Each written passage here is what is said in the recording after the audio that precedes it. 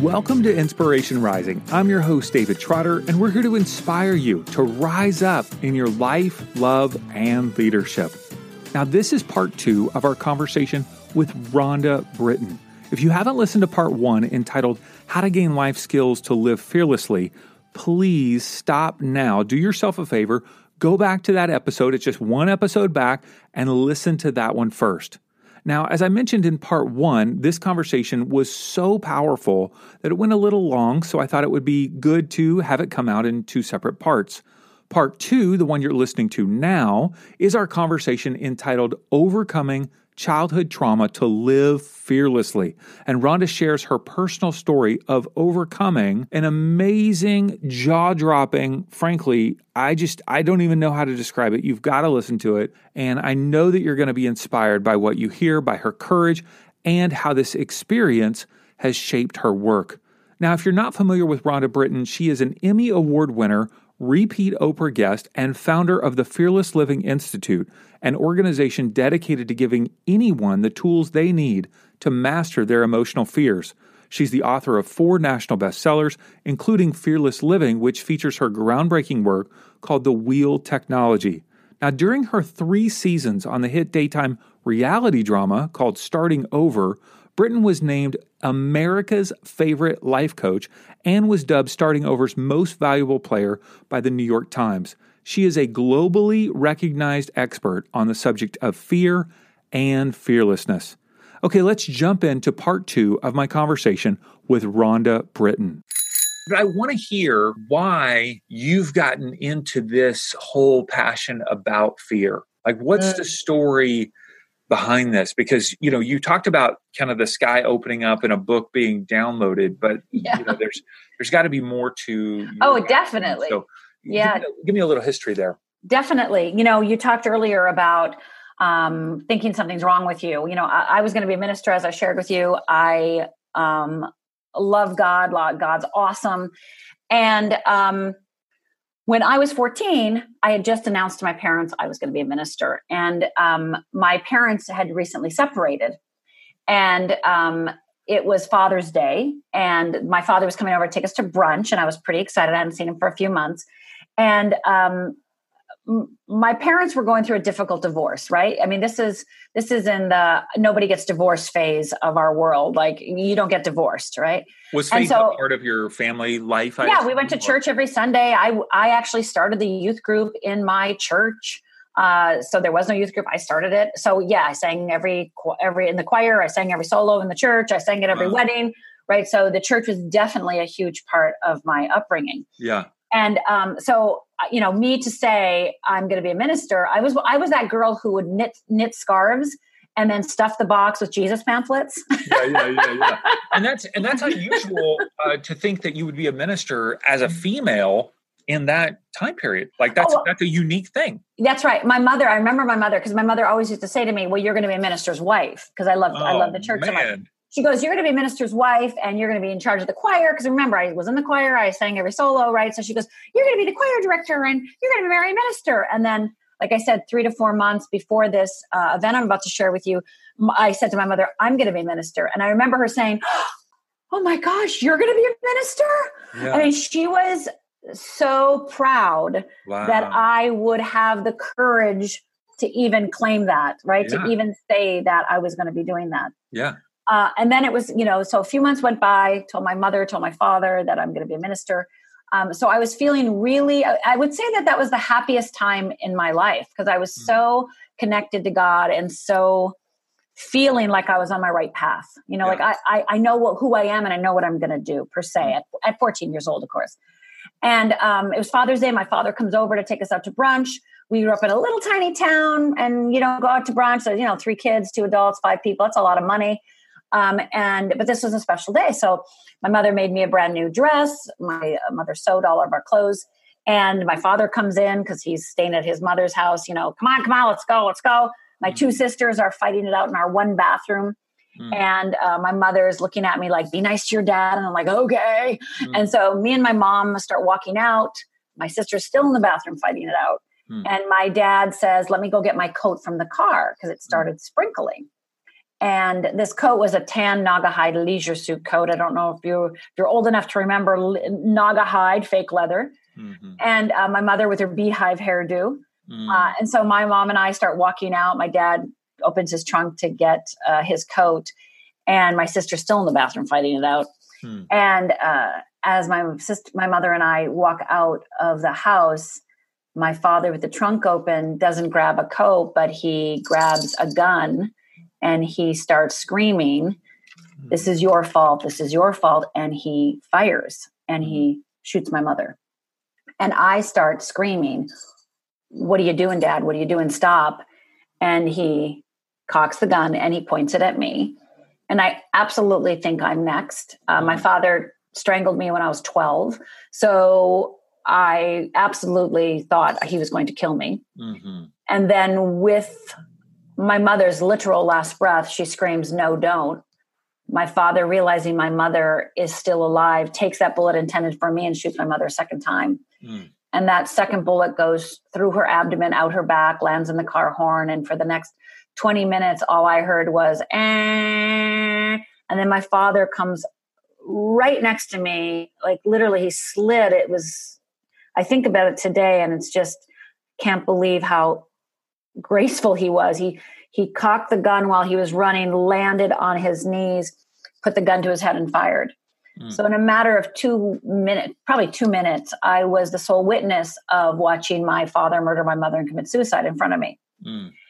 And, the first thought that went through my brain in that moment, the minute the deafening silence happened and I was still alive and my parents were dead, or I didn't know it at the time, but bleeding in front of me with bullets, this is a really big test, God. God doesn't, and then, the thought, God doesn't give you a test that you can't meet, right? And that's the first thing that went through my brain. This is a test from God. God doesn't give you a test that you can't, overcome. And I remember thinking to myself, this is too big of a test, God. And I ran into my mother's room, got on my knees and prayed to God and said, please, God, keep my mother alive and I will do your bidding. I will be a minister. I will live my life for you. But if she doesn't, I don't know if I can. And so my parents did die. And I never got mad at God. I just put God over there, right? Like, because no, too big of a test. I'm 14 years old, for God's sake, right? So I put God over there. I stayed over here and basically put a line between the middle of me and God. And for the next 20 years, where did you go to live? You had two other sisters? We stayed in that house, David. How were your sisters? I was 14. One was just had turned 18. Okay. I was 14 and my little sister was 13. And nobody came. Nobody helped us. Relatives didn't help us. Back then, there was no, victim funds or anything like that. Yeah. This is an example of my relatives. And again, I love my relatives and I forgive my relatives and I understand that they didn't know what to do either. Again, they didn't have any skills. They had zero skills. There was no skills where I grew up or in our family. Yeah. So, but example is my uncle just a few years ago said to me, Rhonda, where did you girls live after that? No. And I go, Uncle. Way. Yeah, I go, Uncle, we lived in that house for 2 years. Well, I called once. Oh my goodness. But this is where we lived. This is the time we lived in, and this is where we lived. So, I was a straight A student. Like I said, I was a choir soloist, all those things. I mean, I was still a straight A student afterwards, but I basically became the daughter of that family, right? Became that family, right? And so if your father kills your mother, then there's something wrong with you too. And my mother had told me growing up all the time, you're just like your father. So David, I actually became afraid of myself. Yeah. I was petrified of myself.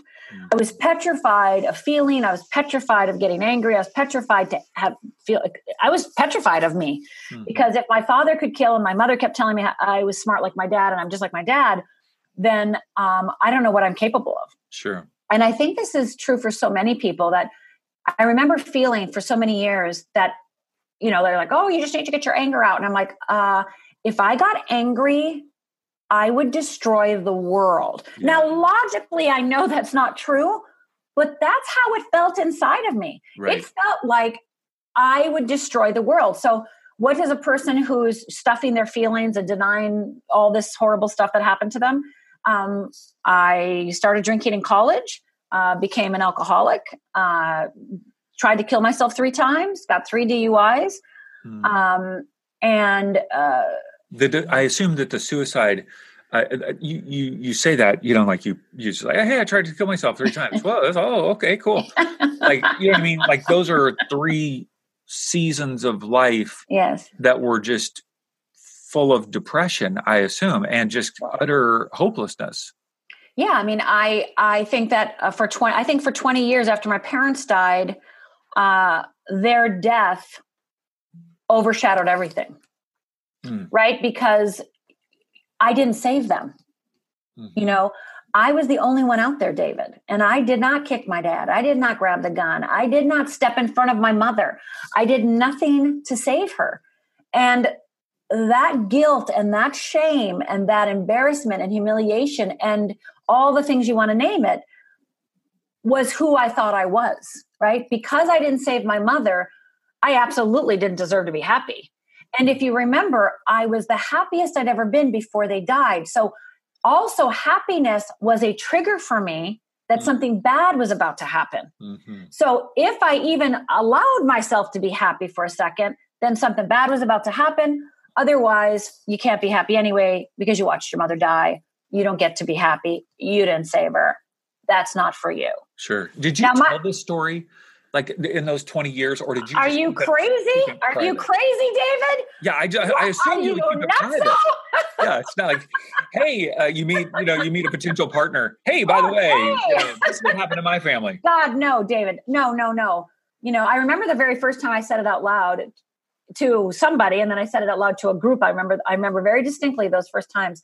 But for most of my life, for those 20 years, you know, I would never talk about my parents, one. And then if somebody brought up parents, especially in college, I'd be like, oh, they're both passed, you know, or like, where do your parents live? You know, oh, they're both passed. Oh, both of them? They'd be like, yes. They'd always say this, always, David, accident, car accident, you know, an accident. And I mean, because they both died, right? So they always assume accident. Right. An accident? And I always go, yes, an accident. And then in my brain, because I can't lie, David, I literally cannot lie. You know, so what I do in my brain in that moment, I used to go like, well, my father accidentally bought a gun and he accidentally loaded it and he accidentally shot my mother and he accidentally killed himself. Like I would tell myself, sure. Yeah. That's because I could not say, oh yeah, no, my father murdered my mother and committed suicide when I was 14 and I was the only witness. You know, people would be like this. Yeah. Well, that kind of ended the party. Well, yeah. I mean, and when I did start sharing it even a little bit, you know, 90% of the time in the beginning, because I didn't know how to share it, people got worried about me or people were in their shit about it. Excuse my language, you know, in their crap about it. They were triggered. So they were upset. Right. So then I ended up taking care of them. Right. So I was either taking care of them, which was exactly what happened on the day they died. I actually went skating that night. I went skating every Sunday. This was a Sunday. So I decided to go skating.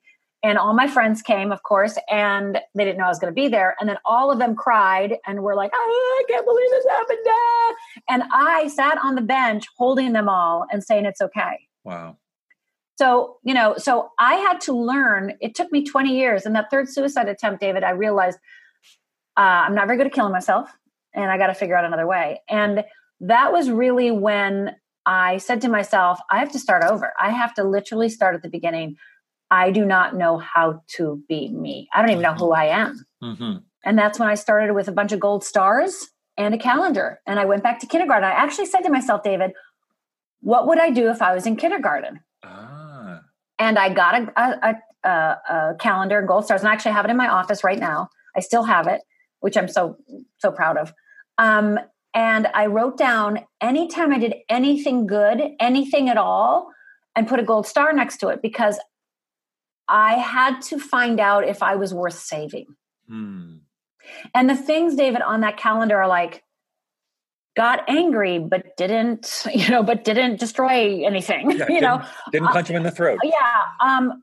Felt rejected, but wasn't devastated, went to my, counseling session,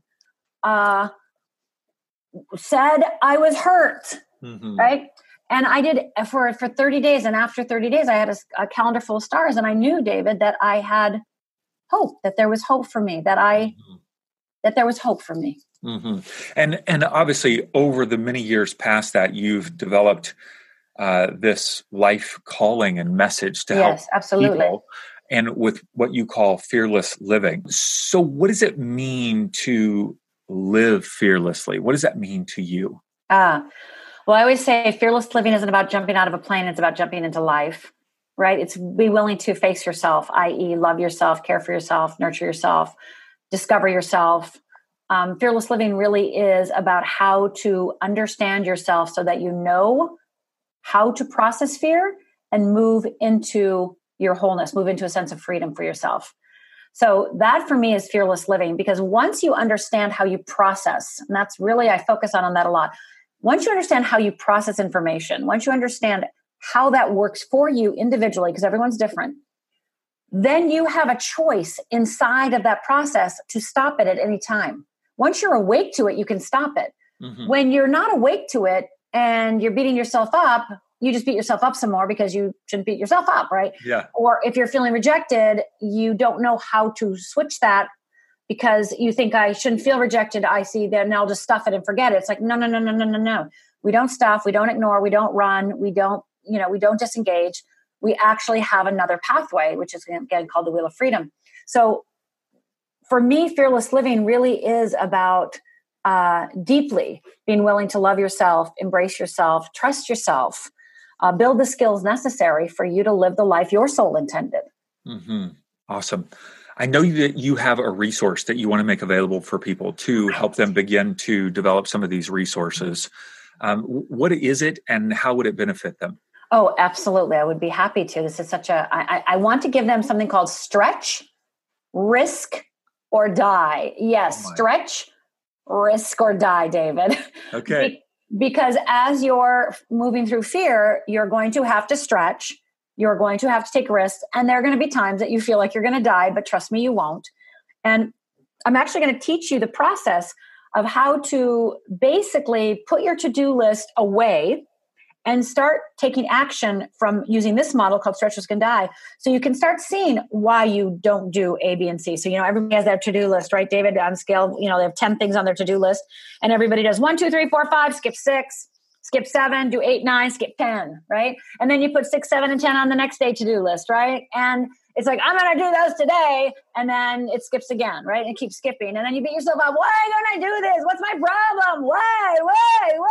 Well, Stretch, Risk, and Die is going to explain the why. I'm going to talk a little bit about fear in this course. And you're also going to learn a method to start being able to take action that you want, that maybe you've been frozen about, frightened about, fleeing from, the freeze, fight, flight, and fright, right? So starting to move beyond that so that you can actually start taking action to live the life your soul intended. So this is really going to shatter your perception of it being your fault and give you a tool, and more than one tool actually. And it has also templates and worksheets that you can use so that you're going to start having an understanding about how you work. Awesome. Stretch, risk, or die. And they can get that at fearlessliving.org/risk. Fearlessliving.org/risk. And we'll, of course, make that in the show notes. If you're watching or listening on your Apple podcast app, you can swipe up and it'll be right there, the link in the show notes, or you can go to our website if you can't get that, and we'll have all that in the show notes. Fearlessliving.org/risk. Rhonda, this has been amazing. You are a rock star. Oh, you are so kind. Yeah, and I love your glasses. I love the artwork. I love the artwork behind you. Is amazing. Thank you. Last question. What is the tattoo on your left wrist, and why did you get it? Yes. Oh, fearless. It says fearless. It says fearless, and I just actually got it a few years ago. Okay. And I was very ill over the holidays, and it was New Year's Eve, and one of my dear friends came over and said, "Come on, I'm going to go get a tattoo." And I've been thinking about getting a tattoo, but I'm not a tattoo person. I mean, I'm from Upper Michigan, Upper Minnesota, so I don't do that.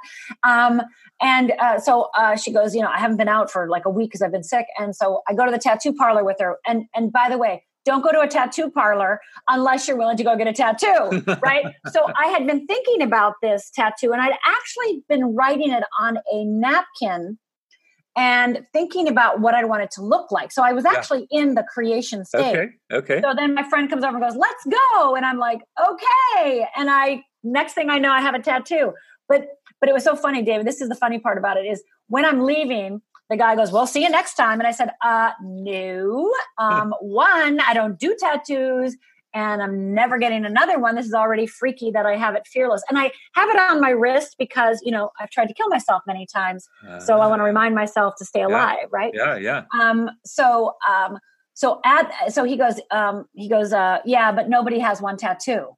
And I went, "What?" So I go to bed that night, David, and his words are in my brain, like, nobody gets one tattoo.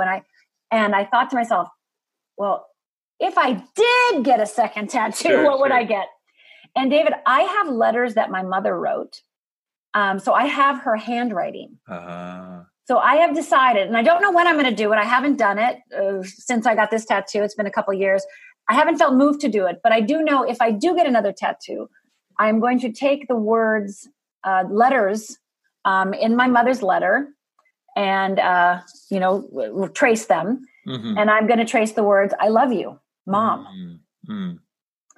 And I think about if I had that tattoo, "I love you," that would be pretty amazing in my mother's handwriting. But I haven't felt moved to do it yet. But that is my next tattoo, David. I love it. Awesome. Well, thank you so much for sharing your story and inspiring us to live fearlessly. Thank you, David. We'll make sure that everybody finds their way to your website, fearlessliving.org/risk. So thank you, Rhonda. You're welcome, David. Thank you. I know you've been inspired by part 1 and part 2 of this conversation with Rhonda Britten. And as you've been listening, I know that some people's faces and their names have popped into your mind, people who would be inspired and encouraged by what Rhonda has shared here today. So do them a favor and spread the word about these 2 episodes on the Inspiration Rising podcast. All you have to do is tell them to search Inspiration Rising on the Apple or Google podcast app that's already on their phone, or you can take a screenshot and send it to them, or tell them to check out the website at insporising.com. Now, if you're not already following us on social media, you can find us on all the platforms, Facebook, Instagram, Twitter, LinkedIn, at Inspo Rising, INSPORISING. All right, I think you guys are amazing. I want to encourage you, if this really resonated with you, maybe you want to listen to it again because Rhonda's wisdom is incredibly powerful. Okay, until next time, have a wonderful week.